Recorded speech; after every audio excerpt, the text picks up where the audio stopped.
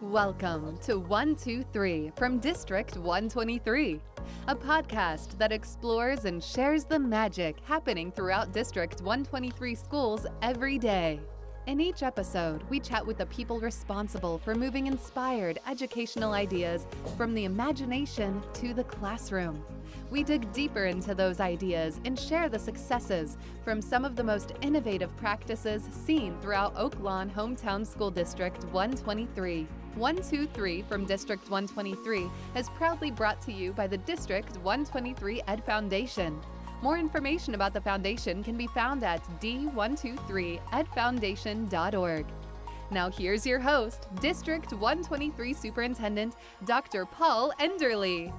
Hello world, Happy New Year, and welcome to 123 from District 123. I am Paul Enderle, Superintendent of Oak Lawn Hometown School District 123, and the proud host of the 123 podcast, a podcast that takes a deeper dive into exploring great ideas in the field of education. This podcast is brought to you by School District 123 and the District 123 Educational Foundation. Our Ed Foundation is comprised of an absolutely great group of committed and dedicated community people who strive to work in conjunction with our school district's strategic plan, as well as the community, to acquire and distribute resources to enhance learning opportunities and advance special innovative projects. Today, we are excited to have an exceptional art teacher with us for our podcast, Mara Petritis.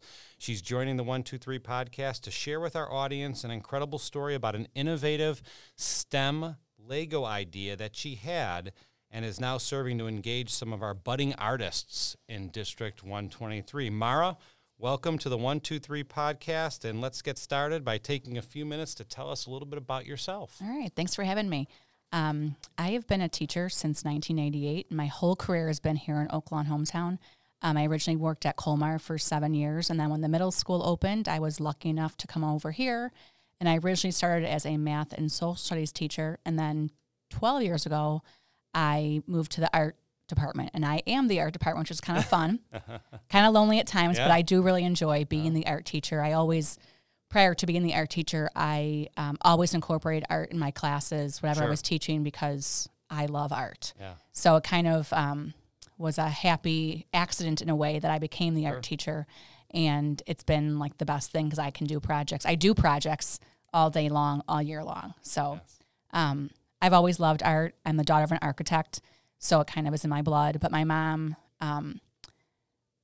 But we always were, the art was everywhere around us. So grew up going to museums and just appreciating art. Always had prints of famous pieces, framed on our walls at home, and just kind of cultivated that love of art since I was, as long as I can remember, since I was pretty much born. So it's in my blood. Absolutely. Literally and figuratively. Do you attribute that passion for art to your upbringing and your family's influence? I think so. I call it, when we went on family vacations every year, but they were always, I call them field trip vacations, because when we went to New England, we went to all the big cities, but we always went to museums. Right. And so I learned a lot. I saw a lot of things, went to, history and art and science, and so they were learning vacations, a lot of fun too. Of course. But we always kind of like learning experiences, but also just being around just different opportunities to learn different things. So my upbringing definitely has brought me to where I am today. Yes, I remember as a child myself, growing up in Chicago, having the opportunity to have access to great museums. And, it wasn't something we did every day, but those field trips and those outings, I remember to this day. Yeah. They had a great influence on me. So. They're definitely, and yes, being in Chicago, I grew up here too, where it's one of the best places to grow up because of going on field trips when I was in grade school. And we went to different museums, went to the Art Institute, went to the Museum of Science and Industry. And there was so much to see, to learn, to do.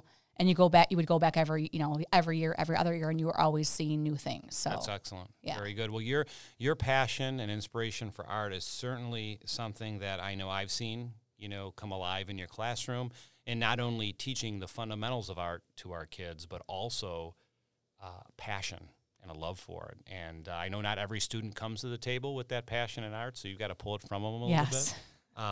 But something you said earlier kind of sparked my curiosity. Being the only art teacher here at Oaklawn Hometown Middle School puts you a little bit on an island. Absolutely. And you are your own department, and I know having that structure can be rewarding, but it could also be a little bit lonely. But I'm sure that is a situation that a lot of art educators face, who especially, I think, teach in elementary and middle school, where they are the only art teacher in the entire school.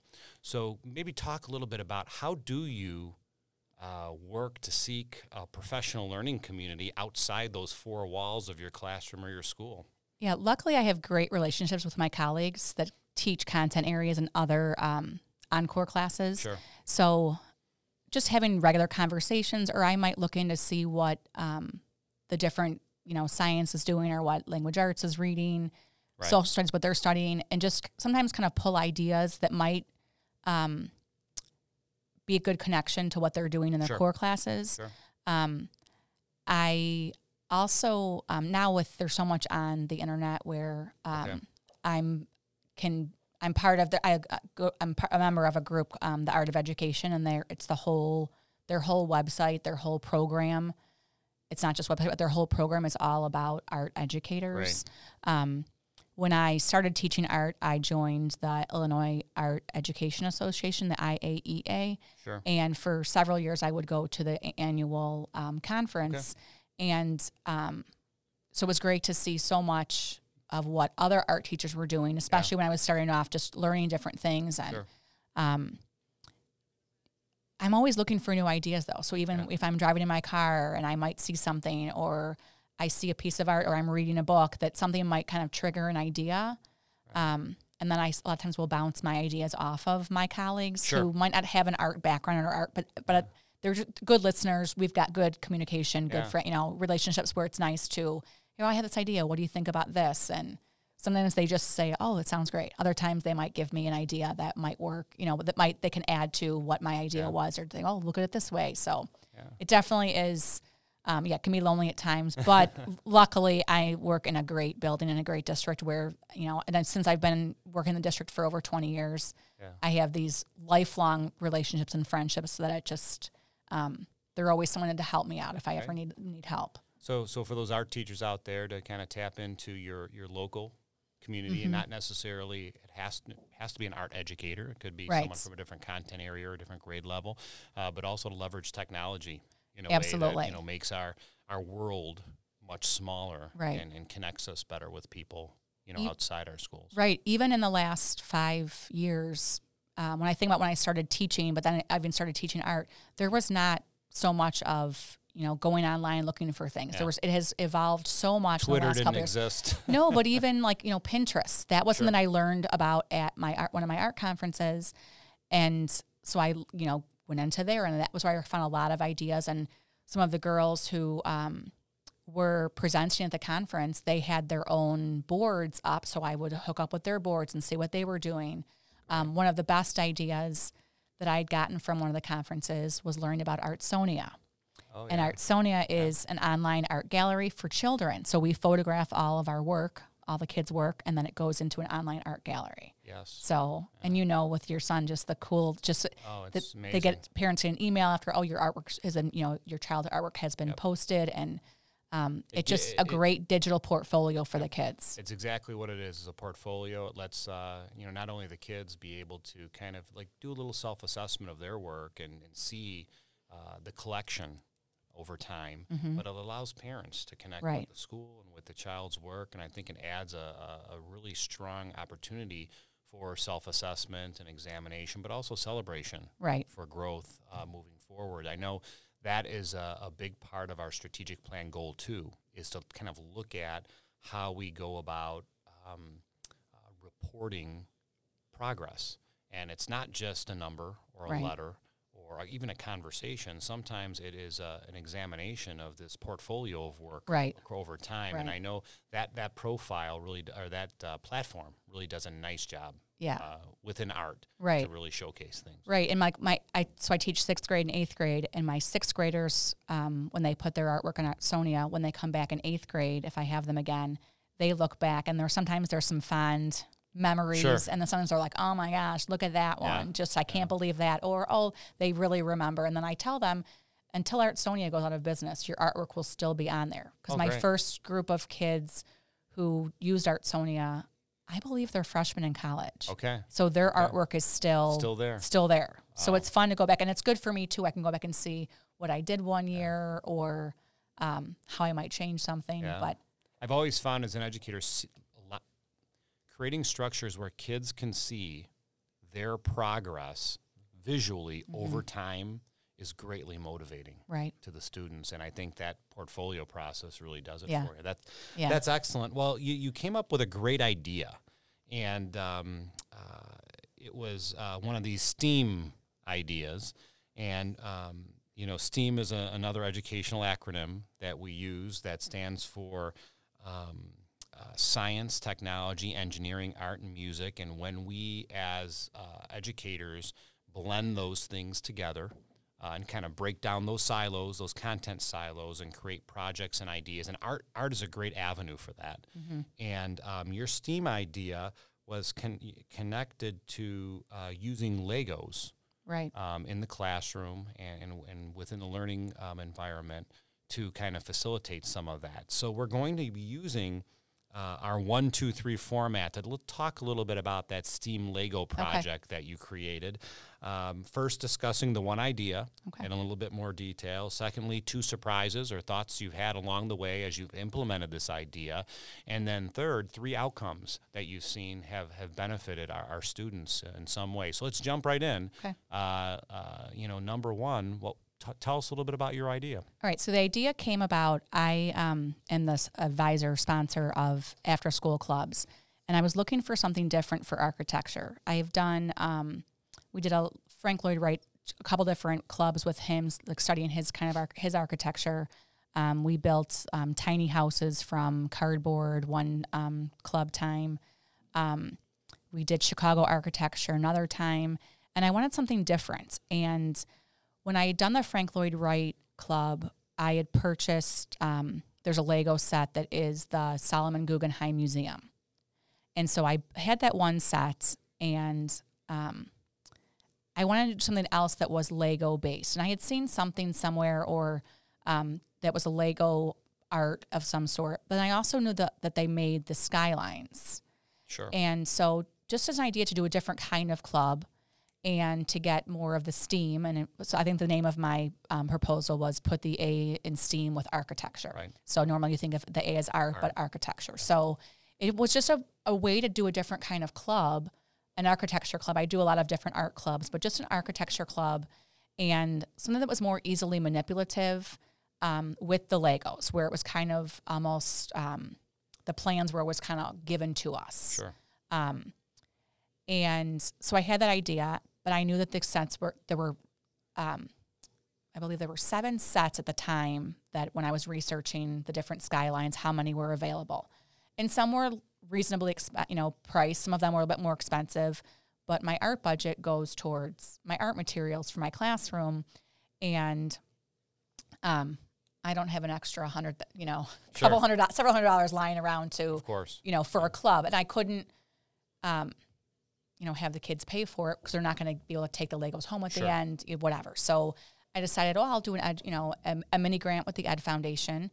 And actually my iPads that I use for Artsonia were from a mini grant from several years ago. Okay, So great. coming back around to the mini grant, the Ed Foundation. And so I thought, well, I'll do to support the club and that was the main purpose, was to have the club, which I've since renamed Skyline Builders because they're building the skylines. Okay.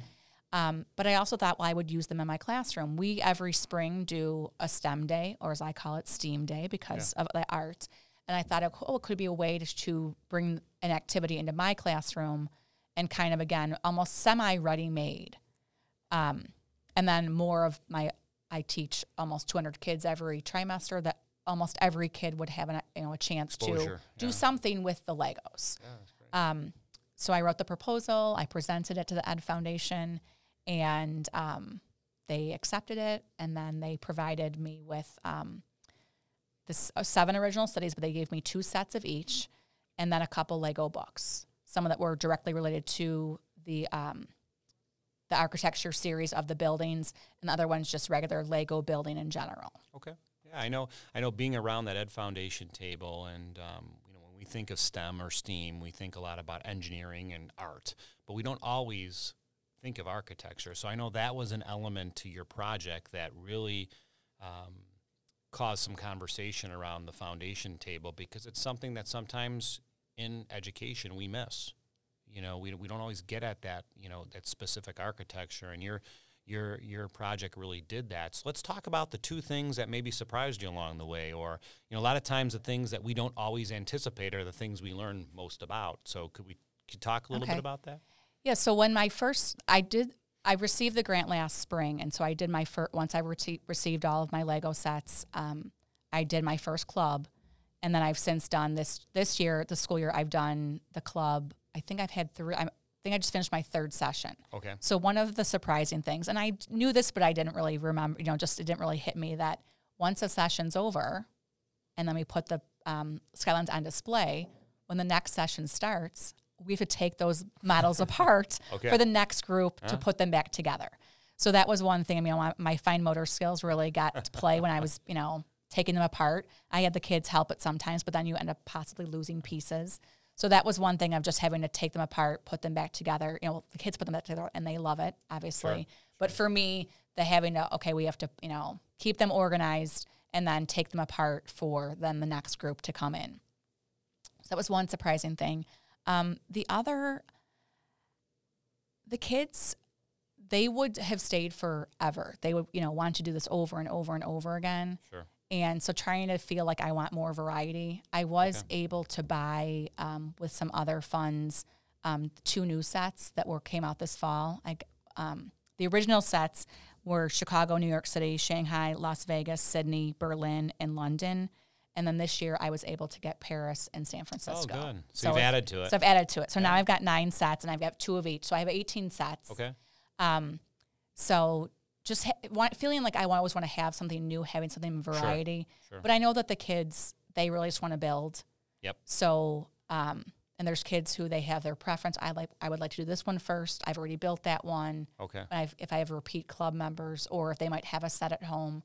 So do most of the kids build these sets independently, or do they work with a partner or a group? With the club, there's been, I let them choose. You can work by yourself, and some kids obviously choose that, and then some kids, it's okay, we only 2 people together, just because then you have one book that they're looking out of, and it just makes it easier.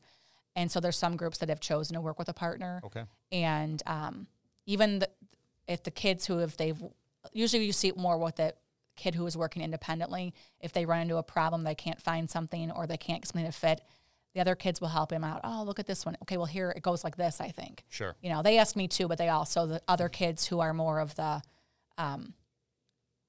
you can see they already have the passion of Legos. They're, will jump right in and say, oh, here it goes like this, or, whether they've built it before or not. They teach each other. Yeah, they definitely, for sure. Excellent. Very good. Well, what about 3 outcomes? That's 3 outcomes. Obviously, one's got to be teamwork or that type of thing, but let's talk about that. The kids that sign up for the club, they're so excited about it, and they come in, they want to start building. We meet for an hour and a half, and they would meet for 3 hours if they could. When I give them their okay, we've only got a few minutes left, and they're bummed about that, but the kids love it.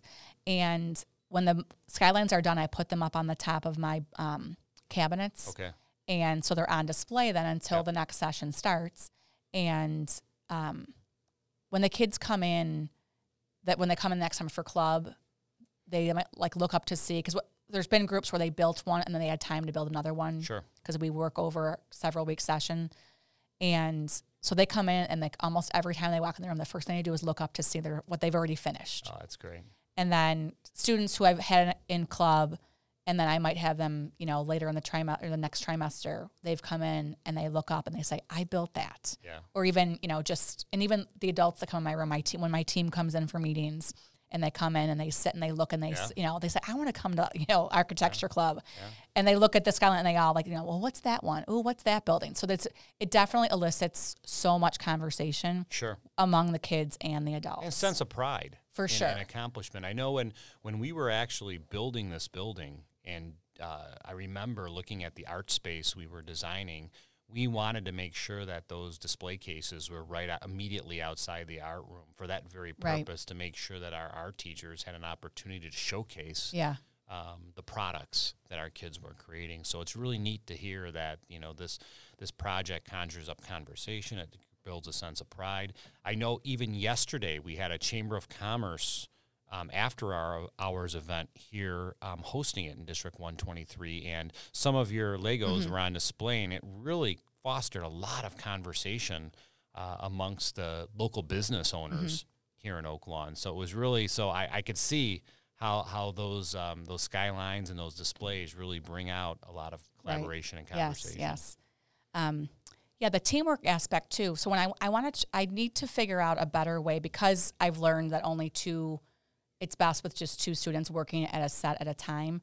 So I'm trying to figure out a way to have a more seamless incorporation into my classroom, because I teach, my club groups, I've had a dozen or so kids, give or take a couple, but my classes I have, twice that, three times that. So to have, 9 tables worth of students and trying to figure out, I don't have, enough sets for everyone to do it all at the same time. So that is kind of a challenge that I'm kind of working through. But definitely the teamwork is one of the things that it just, when I think about the kids too, when they finish it and they're so happy and they ask, can I take a picture of it? Or when they're partway through and they want to document and take a couple pictures. I want to show so-and-so at home what I've been working on. I've been talking about it. And they're just, the best part is the kids just get so excited about it. Yeah, I know, visiting your classroom a number of times, you do a great job of instilling passion and love for art, but you are a very good manager of the art classroom. So I could see how your mind is working about how to sequence things and how to maneuver those things, mobilization, demobilization. Those are all important elements because we are limited with our time. Right. And when kids get going and those creative juices start flowing, you don't want to stop that. So you really want to try to maximize that time kids have on task when it comes to creating. Right. Yeah. And I'm looking at also possibly trying to use my budget, to my regular budget, and just some other funds to get some smaller Lego sets for those classroom things where they're not, a several hundred piece set that requires more step-by-step, where there's smaller houses and other buildings, like there's the city series of Legos, where they're just smaller Lego sets. Yep. That, because when I feel like I do have regular Lego sets, just the free box of just, however many pieces that you can just, a free build kind of thing. And the kids like to use them, but sometimes it feels like they build the same thing over and over again, just, the square or the rectangular house with walls and maybe throw the window in. But to have them actually also to follow like step by step, because when they have to read the book, and the book is just literally pictures of, you need these many 4 of these that are gray pieces that are a 1x8, and they have to go through and count and look, and so they definitely they're using so many different kinds of skills.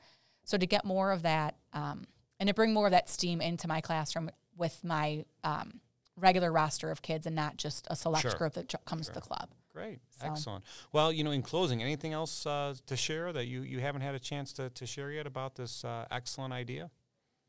No, I'm just hoping they come up with more cities so I can get a few more, because well, it's interesting you say that, because that's one of the goals of the foundation is, they can't, they're limited to what they can give and can't give, but they always say that, they really like ideas that turn into springboards for educators. Right. So it's good to see that this, it's only been a year, but you've already added to your collection and you're thinking about different things moving forward, because I think that's one of the underlying outcomes that the foundation wants to, they want to serve as an impetus for innovation and change. Right. And I think, your story helps validate that. So for sure. It's really nice to hear. Yeah, and the Ed Foundation, we're so lucky to have the Ed Foundation that supports our district because they give so much to the teachers, which ultimately it's for this.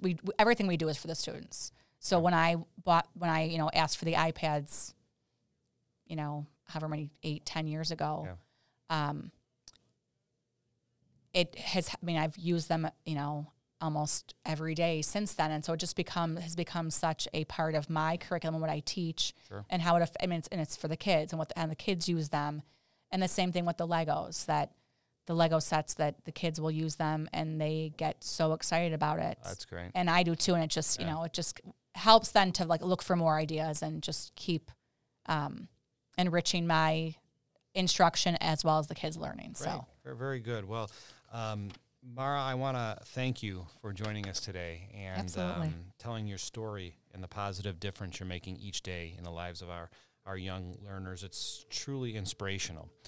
Next time on the 123 podcast, we're going to tell a story of yet another innovative idea in School District 123 and invite two of our reading teachers to the podcast to speak about how they help build passionate readers through enhancing a culture of reading in their classrooms. So for our amazing art teacher, Mara Petritis, our producer, Natalie, who's always got her finger on that mute button for me, this is Paul Enderle checking out. Thank you for listening to 123 from District 123. And until next time, remember, when we believe, our kids succeed.